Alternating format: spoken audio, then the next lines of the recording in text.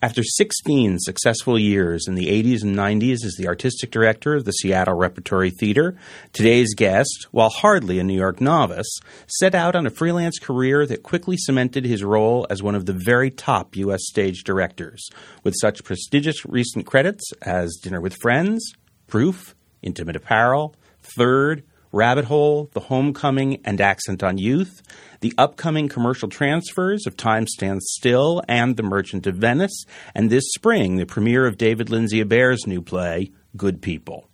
Welcome to the American Theater Wing's Downstage Center. I'm Howard Sherman, Executive Director of the American Theater Wing, and I always enjoy an opportunity to speak with Director Daniel Sullivan. Hi, Dan. Hi, thanks for having me. So this has suddenly turned into a very busy fall for you. Yes, I didn't expect that.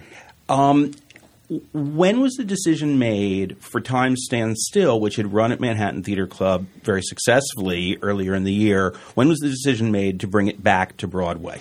That was made quite a while ago, last year actually, fairly soon after we closed it at MTC.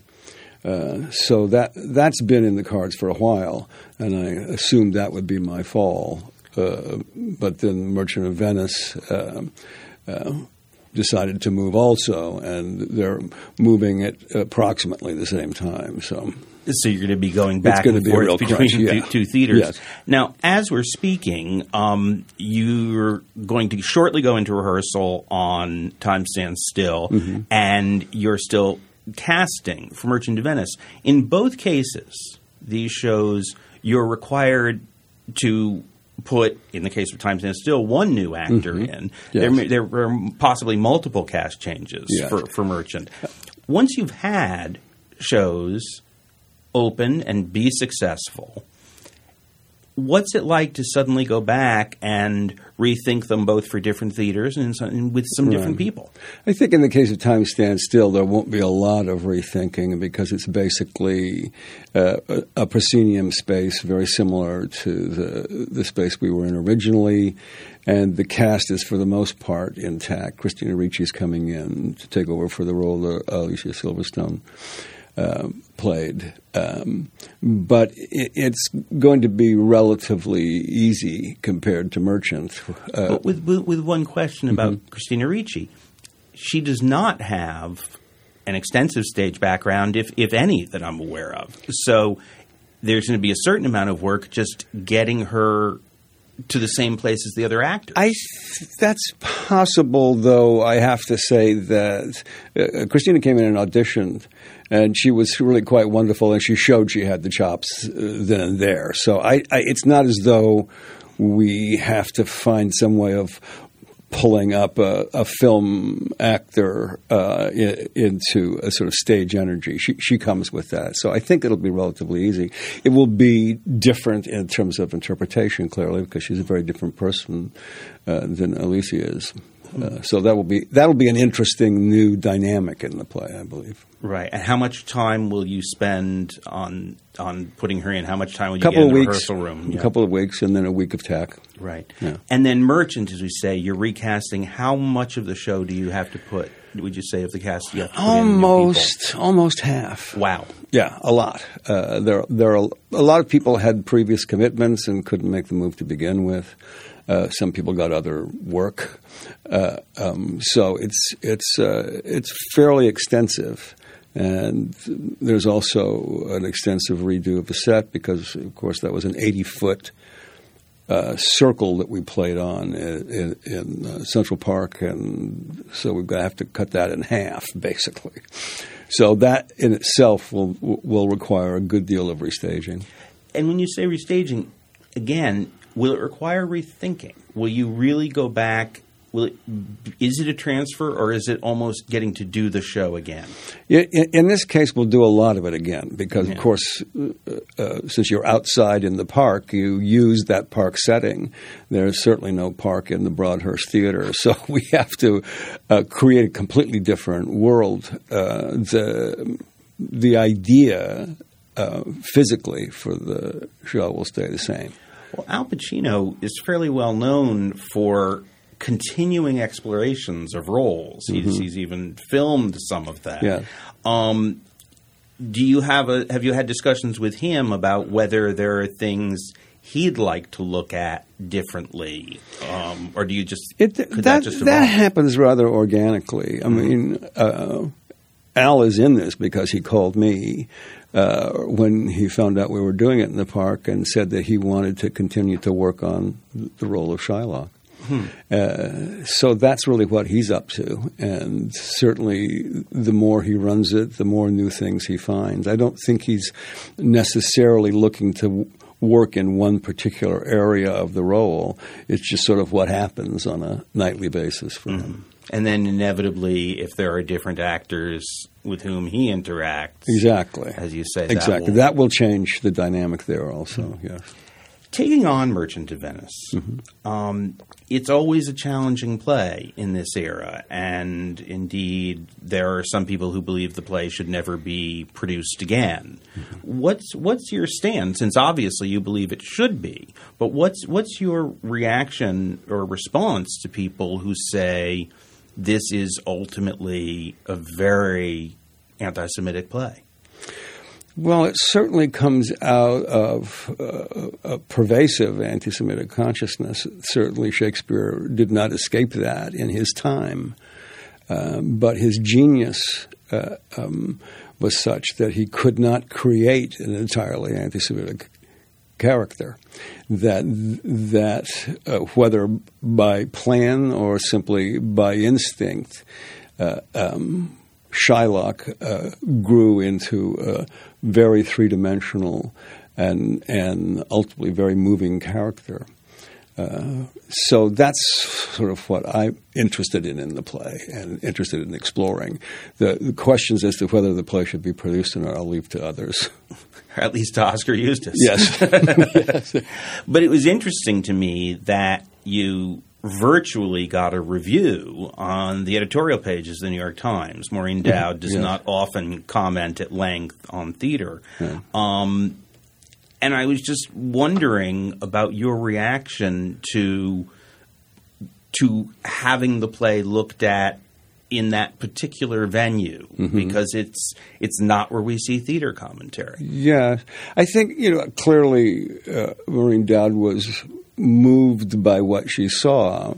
I think that certainly the things that she's talking about and that other critics were talking about, that particular production is not that unusual when it comes to the history of 20th and 21st century productions of Merchant of Venice. I don't think we play it as a comedy anymore. When the last time it was played as a comedy, and I think that the painful anti-Semitism in the play that wreaks havoc on everyone is something that the directors have been playing with for a long time. I'm certainly not the first to engage with that. Let's jump back. You were raised in San Mateo, California? Yes. And I was struck to find out that you actually began performing by studying ballet. Yeah, my father, for some reason, put me in a ballet school, Madame Zaiseva's Ballet Center in San Mateo, California. At what age? At the age of 7. God. And he was never actually able to explain that to me. I guess I jumped around a lot as a kid. And so I stayed there on and off until I was 15 or 16 years old. Huh. And then when I went to college, I danced in the musicals. Before we get off to college musicals, did you like it? I liked the discipline of it. I did like it. I didn't particularly like the adagio classes because I was very small and a lot of the women were very large, so lifting them around the room was not easy. I dropped quite a few in my time. But I did like I remember I always had to drag myself to the classes, but when I got into them, I did enjoy that.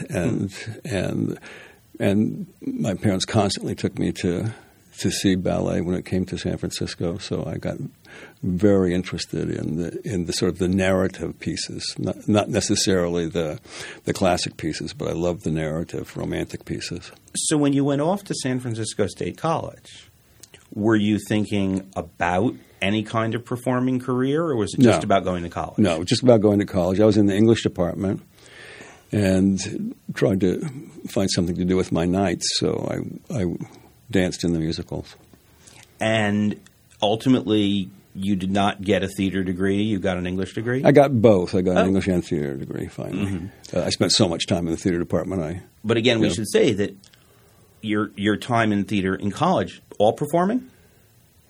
No, I actually I directed. Oh, you did? I directed the music, the yearly. I think they were called Campus Capers. And Paul Gemignani, actually, and I worked together, and he wrote the music, and I directed them. Huh. Yeah. So it's an interesting trajectory. When you got out of school, how quickly did you begin your association with the San Francisco Actors Workshop? Was that almost immediate? It was actually while I was in college, because Herb Blau and Jules Irving both taught at San Francisco State. So Jules was one of my teachers, so I actually worked at the workshop while I was still in college. And what were you doing at the workshop? Were you acting? I was acting. I was part of that company, and then in '65, that company was invited to Lincoln Center. Well, we should explain, for those who don't know, that it's not as simple as being invited to Lincoln Center. The Lincoln Center was newly built. The Vivian Beaumont was a brand new theater, and the company was invited to be the resident company, then renamed as the Repertory Theater of Lincoln Center under Jules Irving and Herbert Blau initially, and then fairly quickly it just became Jules Irving's project. That's right. I think Herb lasted just a year, maybe two. So a great introduction to New York. But again, in terms of at least what we found, how much were you acting, and when did they give you the opportunity to start directing? Because we were, on weekly salaries, there came a time in late 60s, early 70s, I guess 1970, I think it was, that since I wasn't in a show, I was just hanging around collecting my weekly salary of, I think it was $125 a week, very, very large for that time. And there was a play of Pete Gurney's, A.R. Gurney's, his first play, Scenes from American Life, that was in what was then called the Forum Theater. It's now the Mitzi Newhouse. And the director of that production was fired after 2 weeks. And they fired him. They didn't know what they were going to do. And Jules said to me, "You think you know what you're doing. Why don't you go down there and direct that play?" And so I did. And it felt like a good fit right away. Why? What was it that made it such a good fit for you, do you think? Part of it had to do with a lot of the actors I knew because I'd worked with them: Martha Henry, Chris Walken, Herb Foster, Jimmy Broderick. It was a wonderful cast of actors, and it was very easy to simply step in. I wasn't, I worked in a very organic way with them from the very beginning. And it was also a kind of problem solving that had to happen right away. We threw out the set. We started. Doug Schmidt had done the set, and we put in a new set. Dave Frischberg came in and did the music for us. Sat at the piano and played nightly for the show. So it was, and Pete was great. He just sort of stayed out of the way, let me do what I wanted. If I recall the play correctly, not unlike Dining Room, it's more of a fragmentary play. Yes. It's not a through-line narrative. That's So right. in that sense, you were doing scene work, and it was a question of how the scenes would come together. That's right. You say that Pete stayed out of the way, but did you, as a young director coming in as a replacement, did you have the opportunity to affect the structure of the piece? I think so. I made a structure for it, just sort of out of movement, and we found a way to sort of create a sort of company-oriented feel to it, so the changes would happen very quickly, and that it was a very bare stage that sort of the bodies existing in space were most of it. So in some way, it was sort of my dance training sort of helped the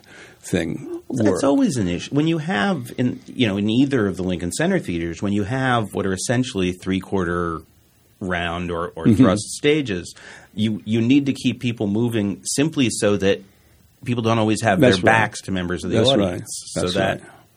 And you have to keep them moving, and you have to also make that invisible to an audience, because I see a lot of things in the thrust where you just see people arbitrarily moving around in order to move around. So all those moves have to appear to be organic, even though technically they're absolutely necessary. Now, I'm not sure quite where this falls in relation to Scenes from American Life, but I see that at one point you were the assistant or associate director of the original Broadway production of Hair. I was a stage manager. I was brought in by a friend who was stage managing the Broadway show. It was about, I think, 3 or 4 months after the opening on Broadway. So I came in, and it was sort of exceptional training, because it was a difficult group to deal with on a nightly basis. Well, I would imagine that as a stage manager who's looking for structure and regularity, and this was not a show that lent itself to that in its original production. I found that on a nightly basis, at least 4 or 5 tribe members wouldn't show up. So, for one reason or another. So at 15 minutes... at the 50-minute call, as a stage manager, you would have to sort of reorganize. You'd have to know what everybody did in the show, and then you would have to parcel out various roles, of which each actor played many. And it was always a nightmare on a nightly level, because it was never the same people missing. You were just constantly reorganizing the evening.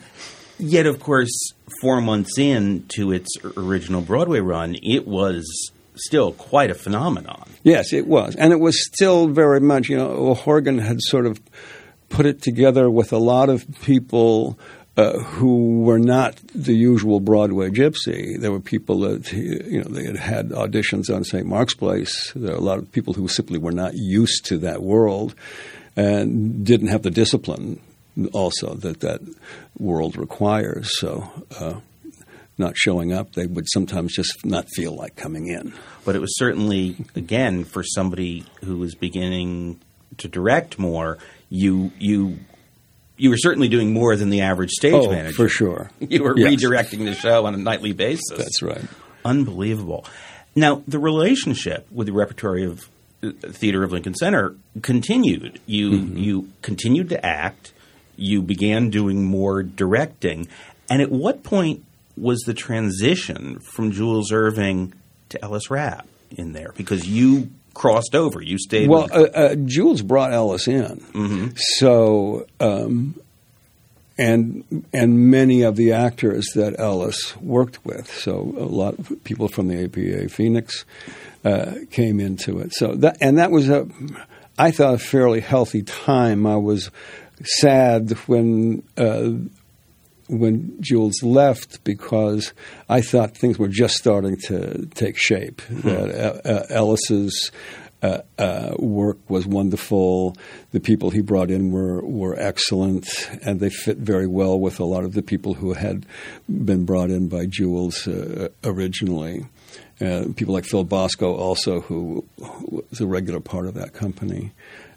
So it was just starting to work, I felt. They just didn't take the time they needed, I think, to put together a company. But it was sort of an evolution. As you say, Ellis had come into the company, so it wasn't that suddenly, it's not like nowadays, there's a new artistic director, there's a new ethos. That's right. So the same people. And it's interesting that... and John Hirsch also, who had come down from Canada, brought some wonderful people also. it's interesting that in the midst of all of this, you appeared in a production of Merchant of Venice. I did.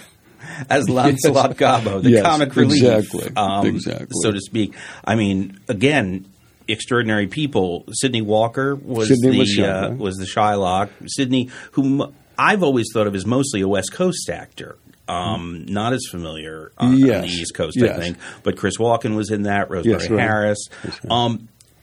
Was that your only prior experience working with Merchant before you did this one? It was the only time I was in it, but I had the very first play I saw in New York was the George C. Scott Merchant of Venice, which was the very first production at the Delacorte, the Scott and Colleen Dewhurst. And that had a huge effect on me. And then later I saw the Olivier production.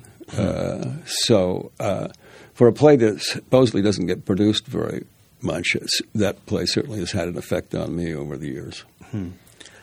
So at what point did either you say, it's time for me to move on, or was it when the Repertory Theater ended at Lincoln Center that you were forced to move on? Yes, absolutely. And Herb you were forced. Basically forced.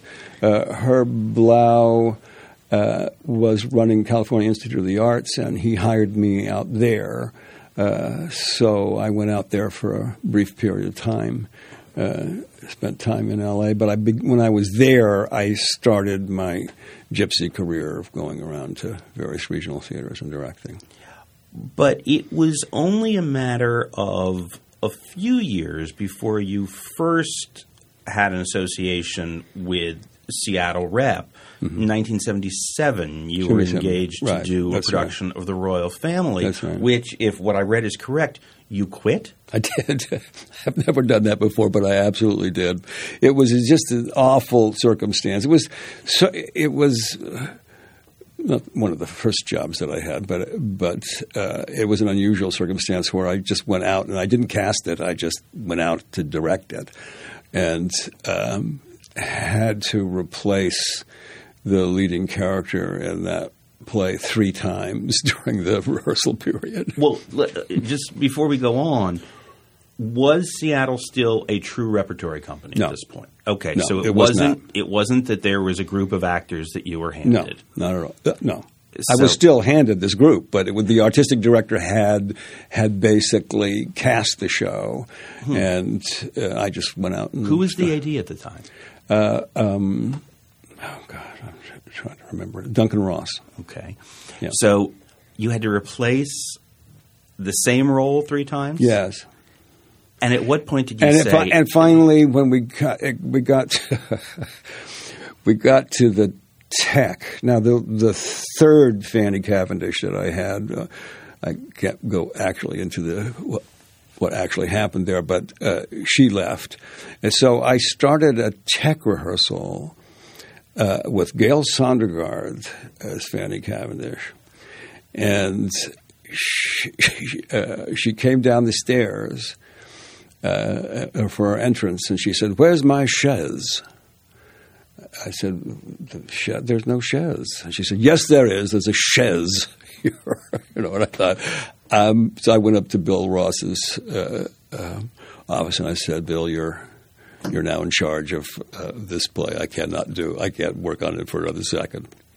Well, what's amazing, after having left that production and left those poor people in the lurch, I ended up as the artistic director of that theater. Well, what's amazing is only 2 years later, you were invited back as resident director. Yes. And then 2 years after that became the artistic director. So as resident director, what was your role? Were you just on staff and you would do a few shows a year? No, John Hirsch there was not sort of an official artistic director because John was the consulting artistic director. He was still working in Canada, and he and I would basically put together the seasons. I was sort of the one really in residence, and John would simply come in. So we did that for a couple of years. And then they said, enough of the guy flying in from Canada. Right. And John didn't want to do it anymore. He had. So what was the experience? You'd been part of a repertory company that operated in a very particular way, truly as a company. The regional theater movement was still relatively new, so it's not like there were tons of models of exactly how to be an artistic director. What was the experience of suddenly having the administrative and institutional responsibilities beyond simply directing plays? Well, luckily I got to practice before I did it. And I think, certainly being around Lincoln Center for a good long time and then being able to be the resident director without actually having the full responsibility, I sort of learned it was sort of on-the-job training, but I didn't have the awful responsibility until I became the artistic director.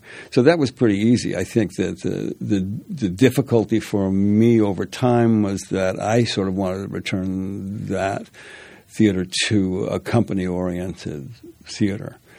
And over time, we got a core company of 12 to 14 actors. But it was never large enough. I mean, finally, it became very clear that if you really wanted a company, you had to have at least 20 to 25 actors. Why do you say that? Well, because otherwise, the old guy is always going to play the same old guy. You don't have the sort of casting options that I think you have to make it interesting for the actors and to make it interesting for the audience. But it was clearly financially not feasible. It was not possible to have a company that large. Even with not having the full company, you say there was this core group. Were these actors out of the Seattle area, or were these people you had to lure up to? Some of them were from the Seattle area. I'd say about half and half. There were actors like Biff McGuire, who I'd worked with over many years, who moved up there with his wife Jeannie, and they were both members of the company. So it was a good mix. But ultimately, when I talked about working at Lincoln Center and making $125 a week and not having anything to do, so I became a director. Well, nobody on the board could understand that actually if the actor wasn't in a show, why are you paying that actor? And at that point, so many of the regional theaters had been founded around the idea of resident companies. Right. And even by the early 80s, most of them had fallen by the wayside. Right. Bob Brustein still had a core company that he'd taken from Yale up to ART. Certainly Adrian Hall still had the core group at Trinity. But you were swimming against the tide. Absolutely. And I tried to do rep one season, actually did plays in rep. And I remember halfway through it, an actor came to me sort of to speak for the company to say, you just get started with one role and you have to do another one. So the actors didn't even know. Because usually when I talk to actors, they talk about what great fun it is to do rap. But it just sort of is not in the blood of the American actor. It became sort of difficult for them to think of logistically.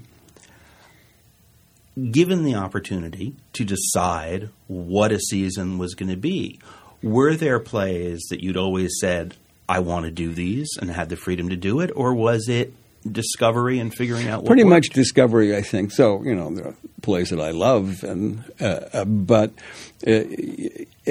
most seasons would be built off a single play. That is, there's something that's in your head that you feel is right for the time.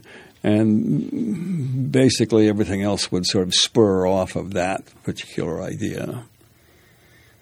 And were there particular productions that you were very proud of in that period, outside of the ones that moved, things that stayed only in Seattle? I did a production of Caucasian Chalk Circle that I thought was pretty wonderful, and is something that I would love to do again, actually. I thought that was... Why the desire to go back to it? Because I just think the play works wonderfully and is still extraordinarily important. just the tale itself and how well it's told. That and Galileo are two of Brecht's plays that I think we don't see very often, and they should be something. Those are plays that we should see all the time. But the challenge being, for especially institutional companies, they're big. Yes. Oh, absolutely. Yes. So, it's a limiting factor. That's right. Absolutely.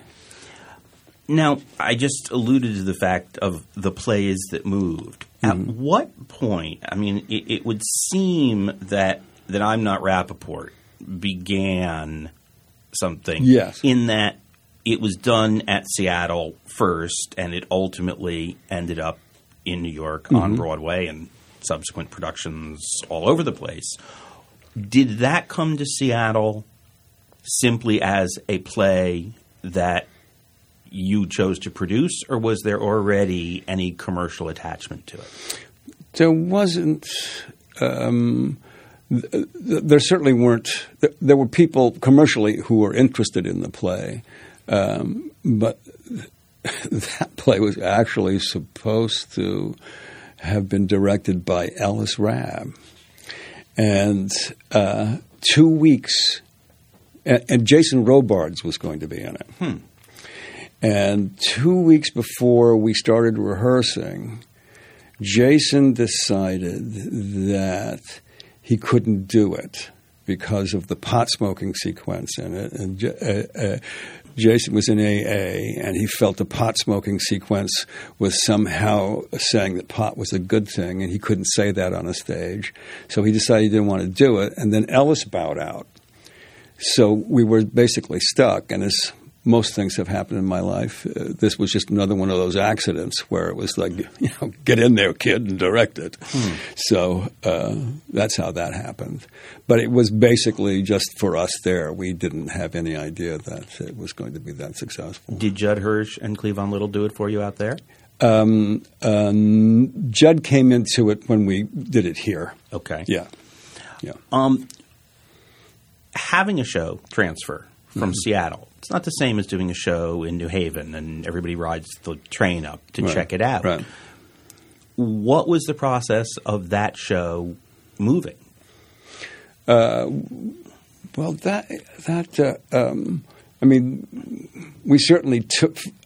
certainly used the set. As a matter of fact, that thing practically fell apart. But after in terms about of people finding it, coming and seeing and saying, okay, this should go. Right. That was actually Jim Walsh, the producer Jim Walsh, who was interested in the play from the beginning. It was just basically all Jim. He did it all. He came out, saw it there, but he was interested in it from having read it. But in most cases, the distance factor was helpful to us because when Wendy, for instance, wanted to get out of New York and work on her play, she came to us out in Seattle to get away from all of her friends. Well, and we should say this is in the days before the internet and That's right. chat rooms and everything else. So Exactly. if you went to Seattle, unless somebody physically got on a plane or somebody, in fact, even found a copy of the local newspapers. That's right. Or if the Variety stringer said something. That was it, really. Yeah, It would be exactly. the Variety that was stringer. it. That was it. So for you, coming to New York, having that kind of success, did that raise your profile in New York? You hadn't worked in New York in about 10 years at the point at which you did this. Suddenly, here you are as an artistic director. You have a successful play on Broadway. Did you start to receive overtures about doing commercial work? Pretty much everything. I really didn't do work that wasn't related to Seattle during that time. Almost everything was either came out, was developed. In some cases, we didn't do, like with Wendy's work, we didn't do the actual productions there. We workshopped them, brought them to New York, and then brought them back to Seattle. But almost everything else that I did came out of the Seattle experience, as opposed to independent producers here in New York. And to point out for people, because my summary at the beginning of this discussion was all from shows that you've done since you left. Mm-hmm. In this period, you were doing things like the original productions of The Heidi Chronicles, The Substance of Fire, Conversations with My Father, Sisters Rosenzweig. Mm-hmm. I mean, yes, all pieces that people here in New York came to know very well. I want to use that to ask you. You've had sustained relationships with a number of playwrights, and I can't talk about all of them, but I'd like quick takes from you on some of those playwrights. Sure. So first of all, Herb Gardner. Herb became my dear friend, so that's sort of inseparable from the plays for me.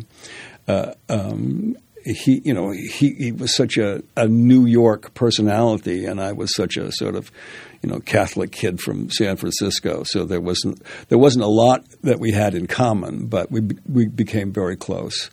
And Herb was a very exacting writer. And, getting him to change a line was extraordinarily difficult, let alone cut an hour out of a play, which is what we had to do with I'm Not Rappaport. I actually sat on the phone with the man for 24 hours and cut that play. 24 hours. Wow. My wife brought me... Where in the production, where in the life of the play? Was that while it was...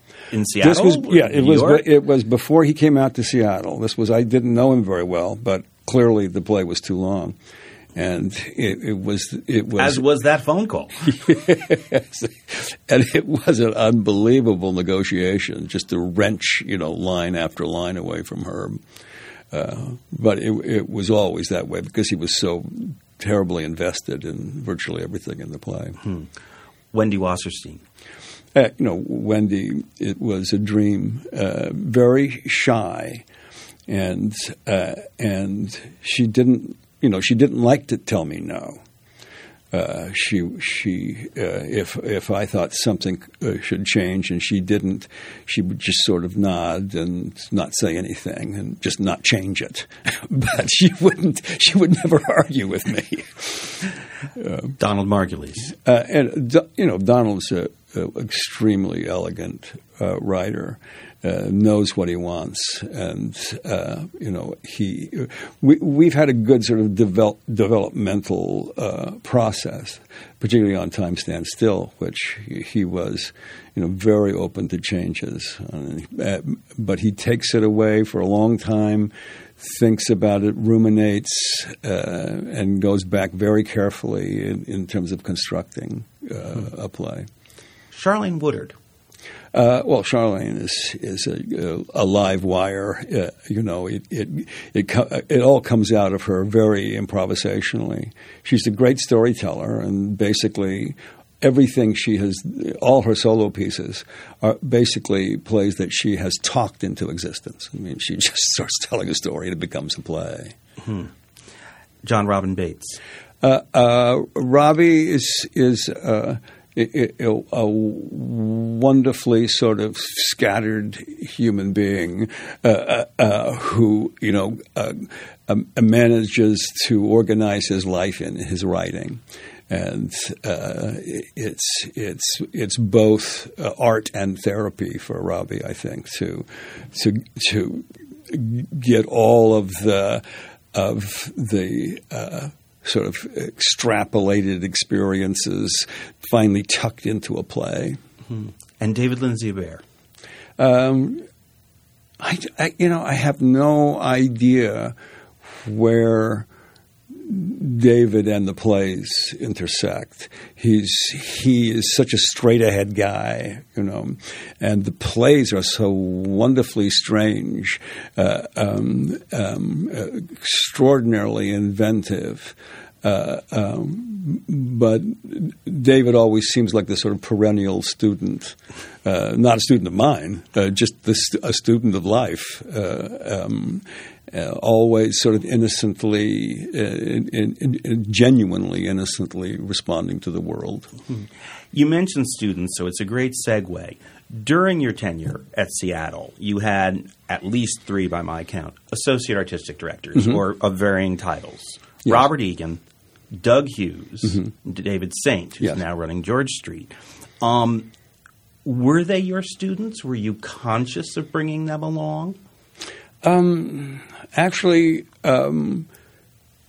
Bob Egan was an adjunct teacher at the University of Washington, and he used to bring his students to our dress rehearsals. And I remember sitting in the theater after a show and listening to him talk to his students, and I thought, I like that mind. And so I invited him to come on board, having no sense of his ability to direct or help to run a company, just based upon listening to him talk to his students.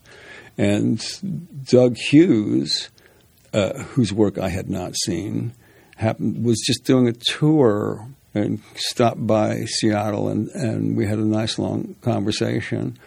And I hired Doug in the same way, without any real knowledge of whether he could direct or not. I just felt if he could convince me, he could probably convince an actor. And so that's how that happened. David had come out and done a production of M. Butterfly for us. And it was a beautiful production, and I thought, but he's the only one of those 3 whose work I'd actually seen before I hired him.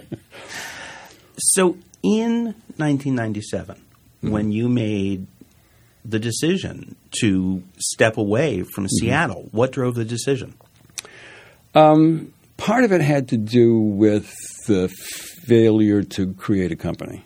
That had been my dream, and I just couldn't do it. I couldn't grow it to the size I felt it needed to be. And so I thought, well, maybe I should just work for myself for a while, and that's so that I wasn't so I could just sort of get rid of that responsibility and see what would happen if I just took things as they came. Well, what's amazing in terms of what we've pulled together of the work you've done is it's been almost entirely New York work, it seems. Did you set out to come to New York, or did you just say, I'm a freelance director again, and the New York work is what happened? Pretty much. I mean, I wanted to come to New York because all my friends are here. So this was going to be my base no matter what, but I didn't know what was going to happen. Did a play did Light Up the Sky at Hartford. That was the first job I did when I got out here. So I assumed that I would sort of re-enter the gypsy life. Mm-hmm.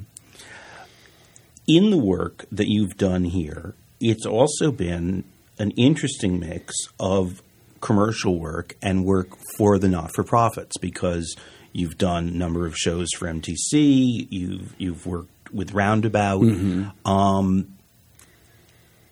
What's driven it? Have the not-for-profits come to you and said, we'd like you to do something, what would you like to do? Yes, that's exactly what it is. So in that sense, you still had some of the freedom that an artistic director has, because it wasn't about, here's the play, would you do this? That's right, exactly. But also, over the years in Seattle, I also had relationships with Lynn and Todd and certainly Andre, because even while I was there, I had done a couple of shows for Playwrights when Andre was at Playwrights. Right. So many of these credits are originated at least at these theaters and then went on to other places. So when was the first fully commercial producer comes to you and says, I want to do this show? What was the first opportunity for you to do that? I don't really know. I mean, I'm looking through the list here quickly. I see Retreat from Moscow in Retreat from Moscow is 2003. one. Yes, yes, that was definitely a commercial production. But with Homecoming was a with the commercial productions. right. Do you, having as somebody who had such great desire for a company and who'd worked almost entirely in the not-for-profit theater, was there a different process for you as a director working in the commercial model? Not really. I think there's sort of, when you're working in the commercial theater, there's a little less negotiation.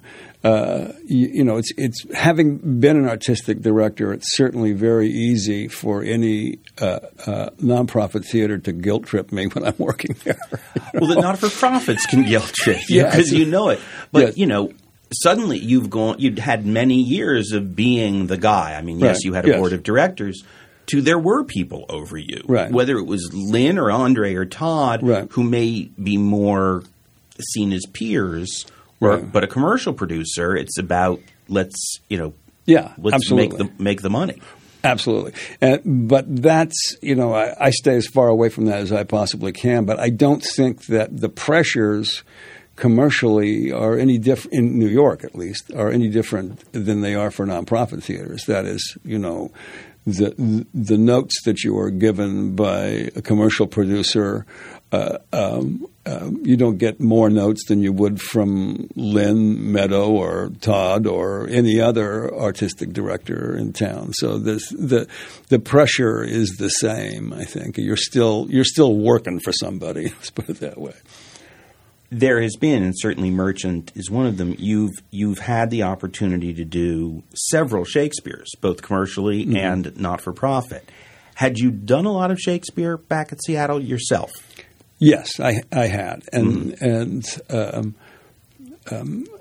sometimes, unfortunately, more often than I probably should have.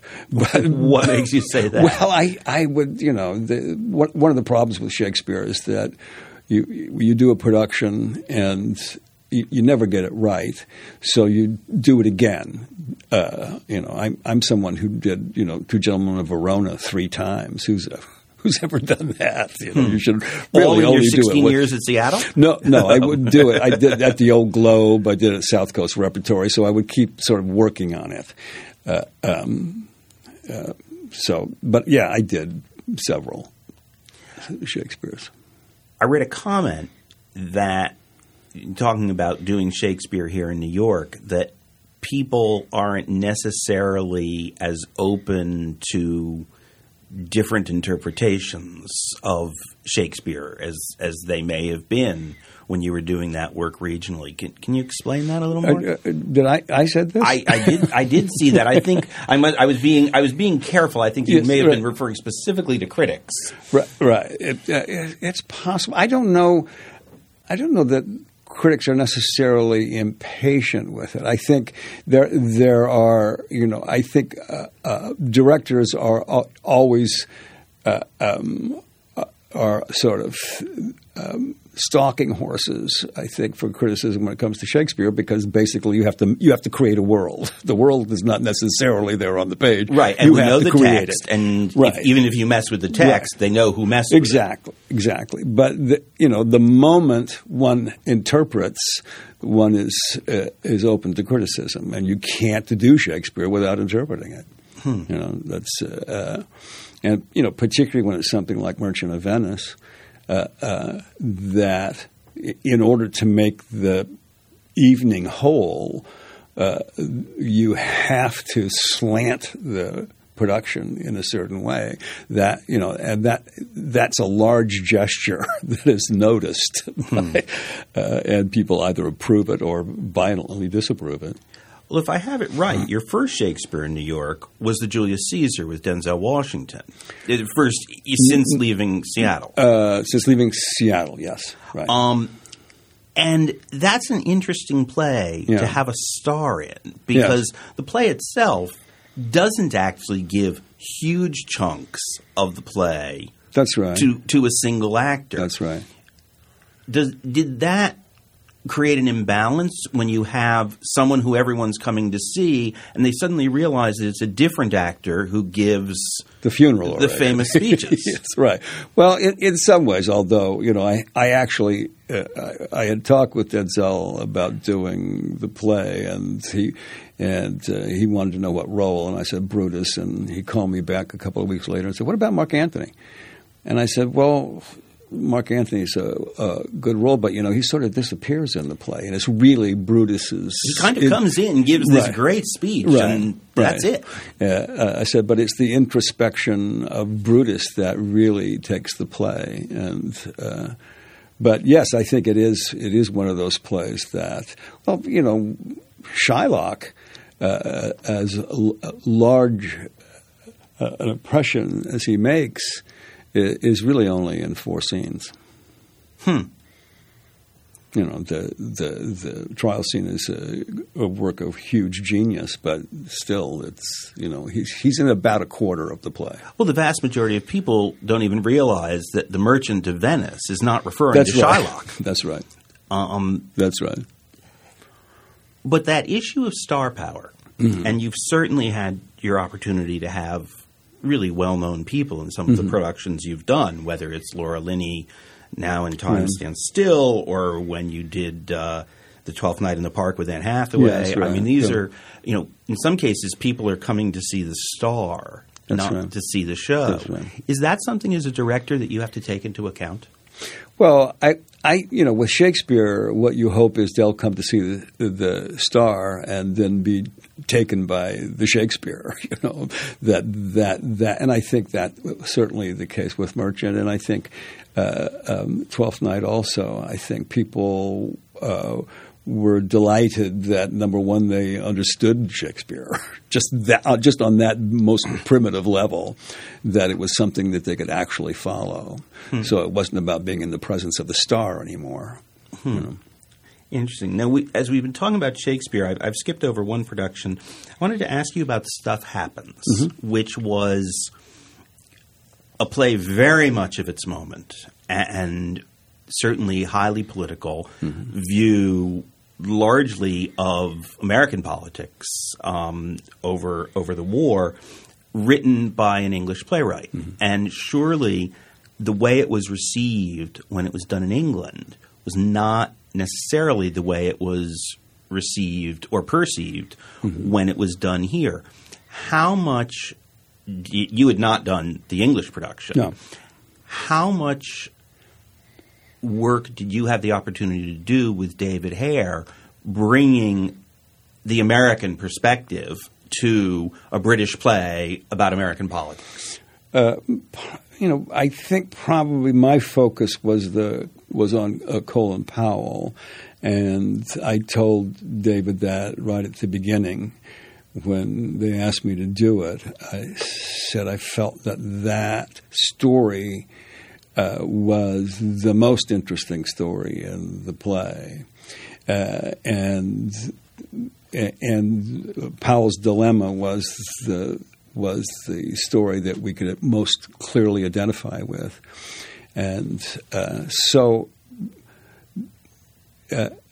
David did work there, I think, somewhat reluctantly, because he was worried that I was going to Americanize the play, and that I was going to play down the British story and play up the American story. And in fact, in strengthening Powell and that story, that did happen to some extent, but I felt also it was also right in that finally it was an American story, as the war was generated by this country.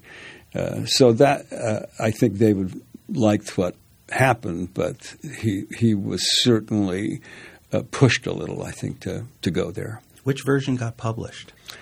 The published version is the English version. Interesting. Yeah. So if people chose to do it, and do you think people will do that piece, or was it truly agitprop theater of its time? I don't know any more than I know whether if you were to do the Heidi Chronicles now, would it work? Because it's certainly about its time. The story is still kind of fascinating. So if you the further you remove it from its period, perhaps the more interesting it will become. Because and there are probably parts of the play, the sort of single monologues from various people that might sound a little like agitprop in 10 or 15 years, where when you're really almost hearing directly from David.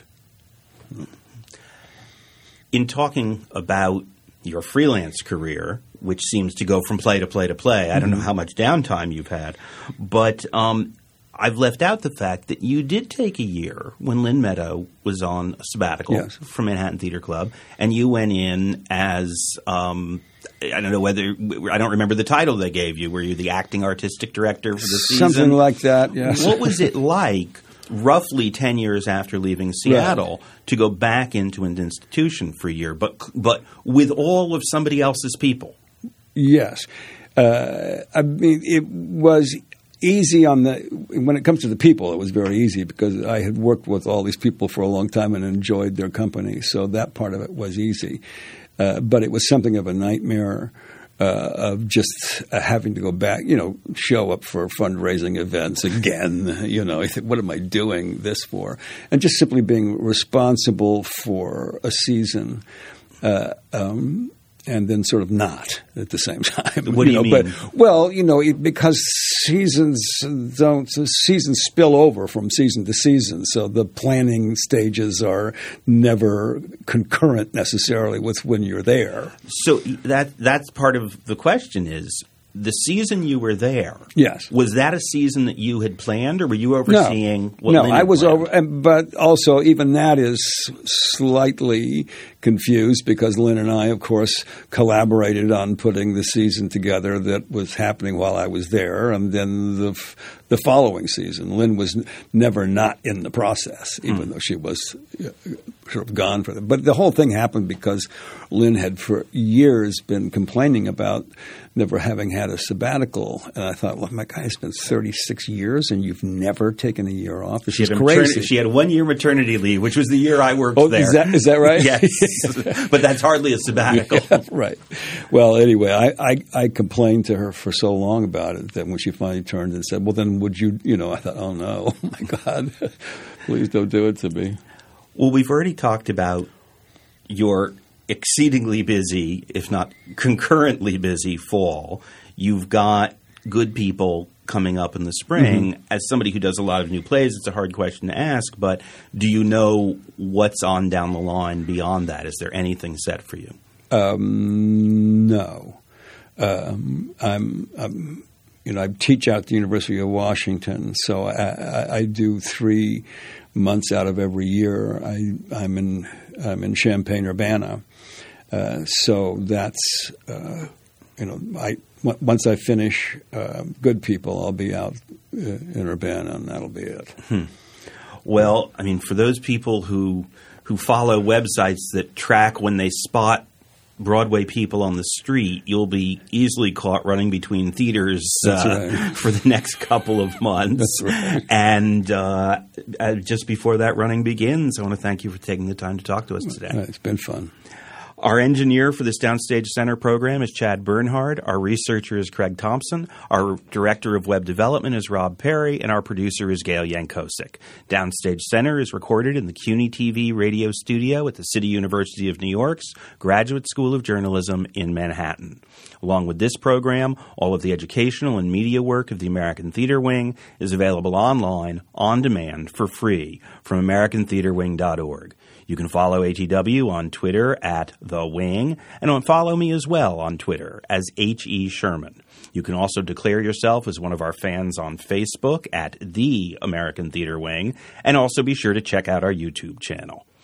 If you're a regular listener to or viewer of Wing programs, please remember that we are a not-for-profit organization and consider giving us financial support to sustain our work. Just visit our website and click on Support ATW. For Downstage Center in the American Theater Wing, I'm Howard Sherman. Thanks for listening, and no matter where you live, I hope we'll see you at the theater.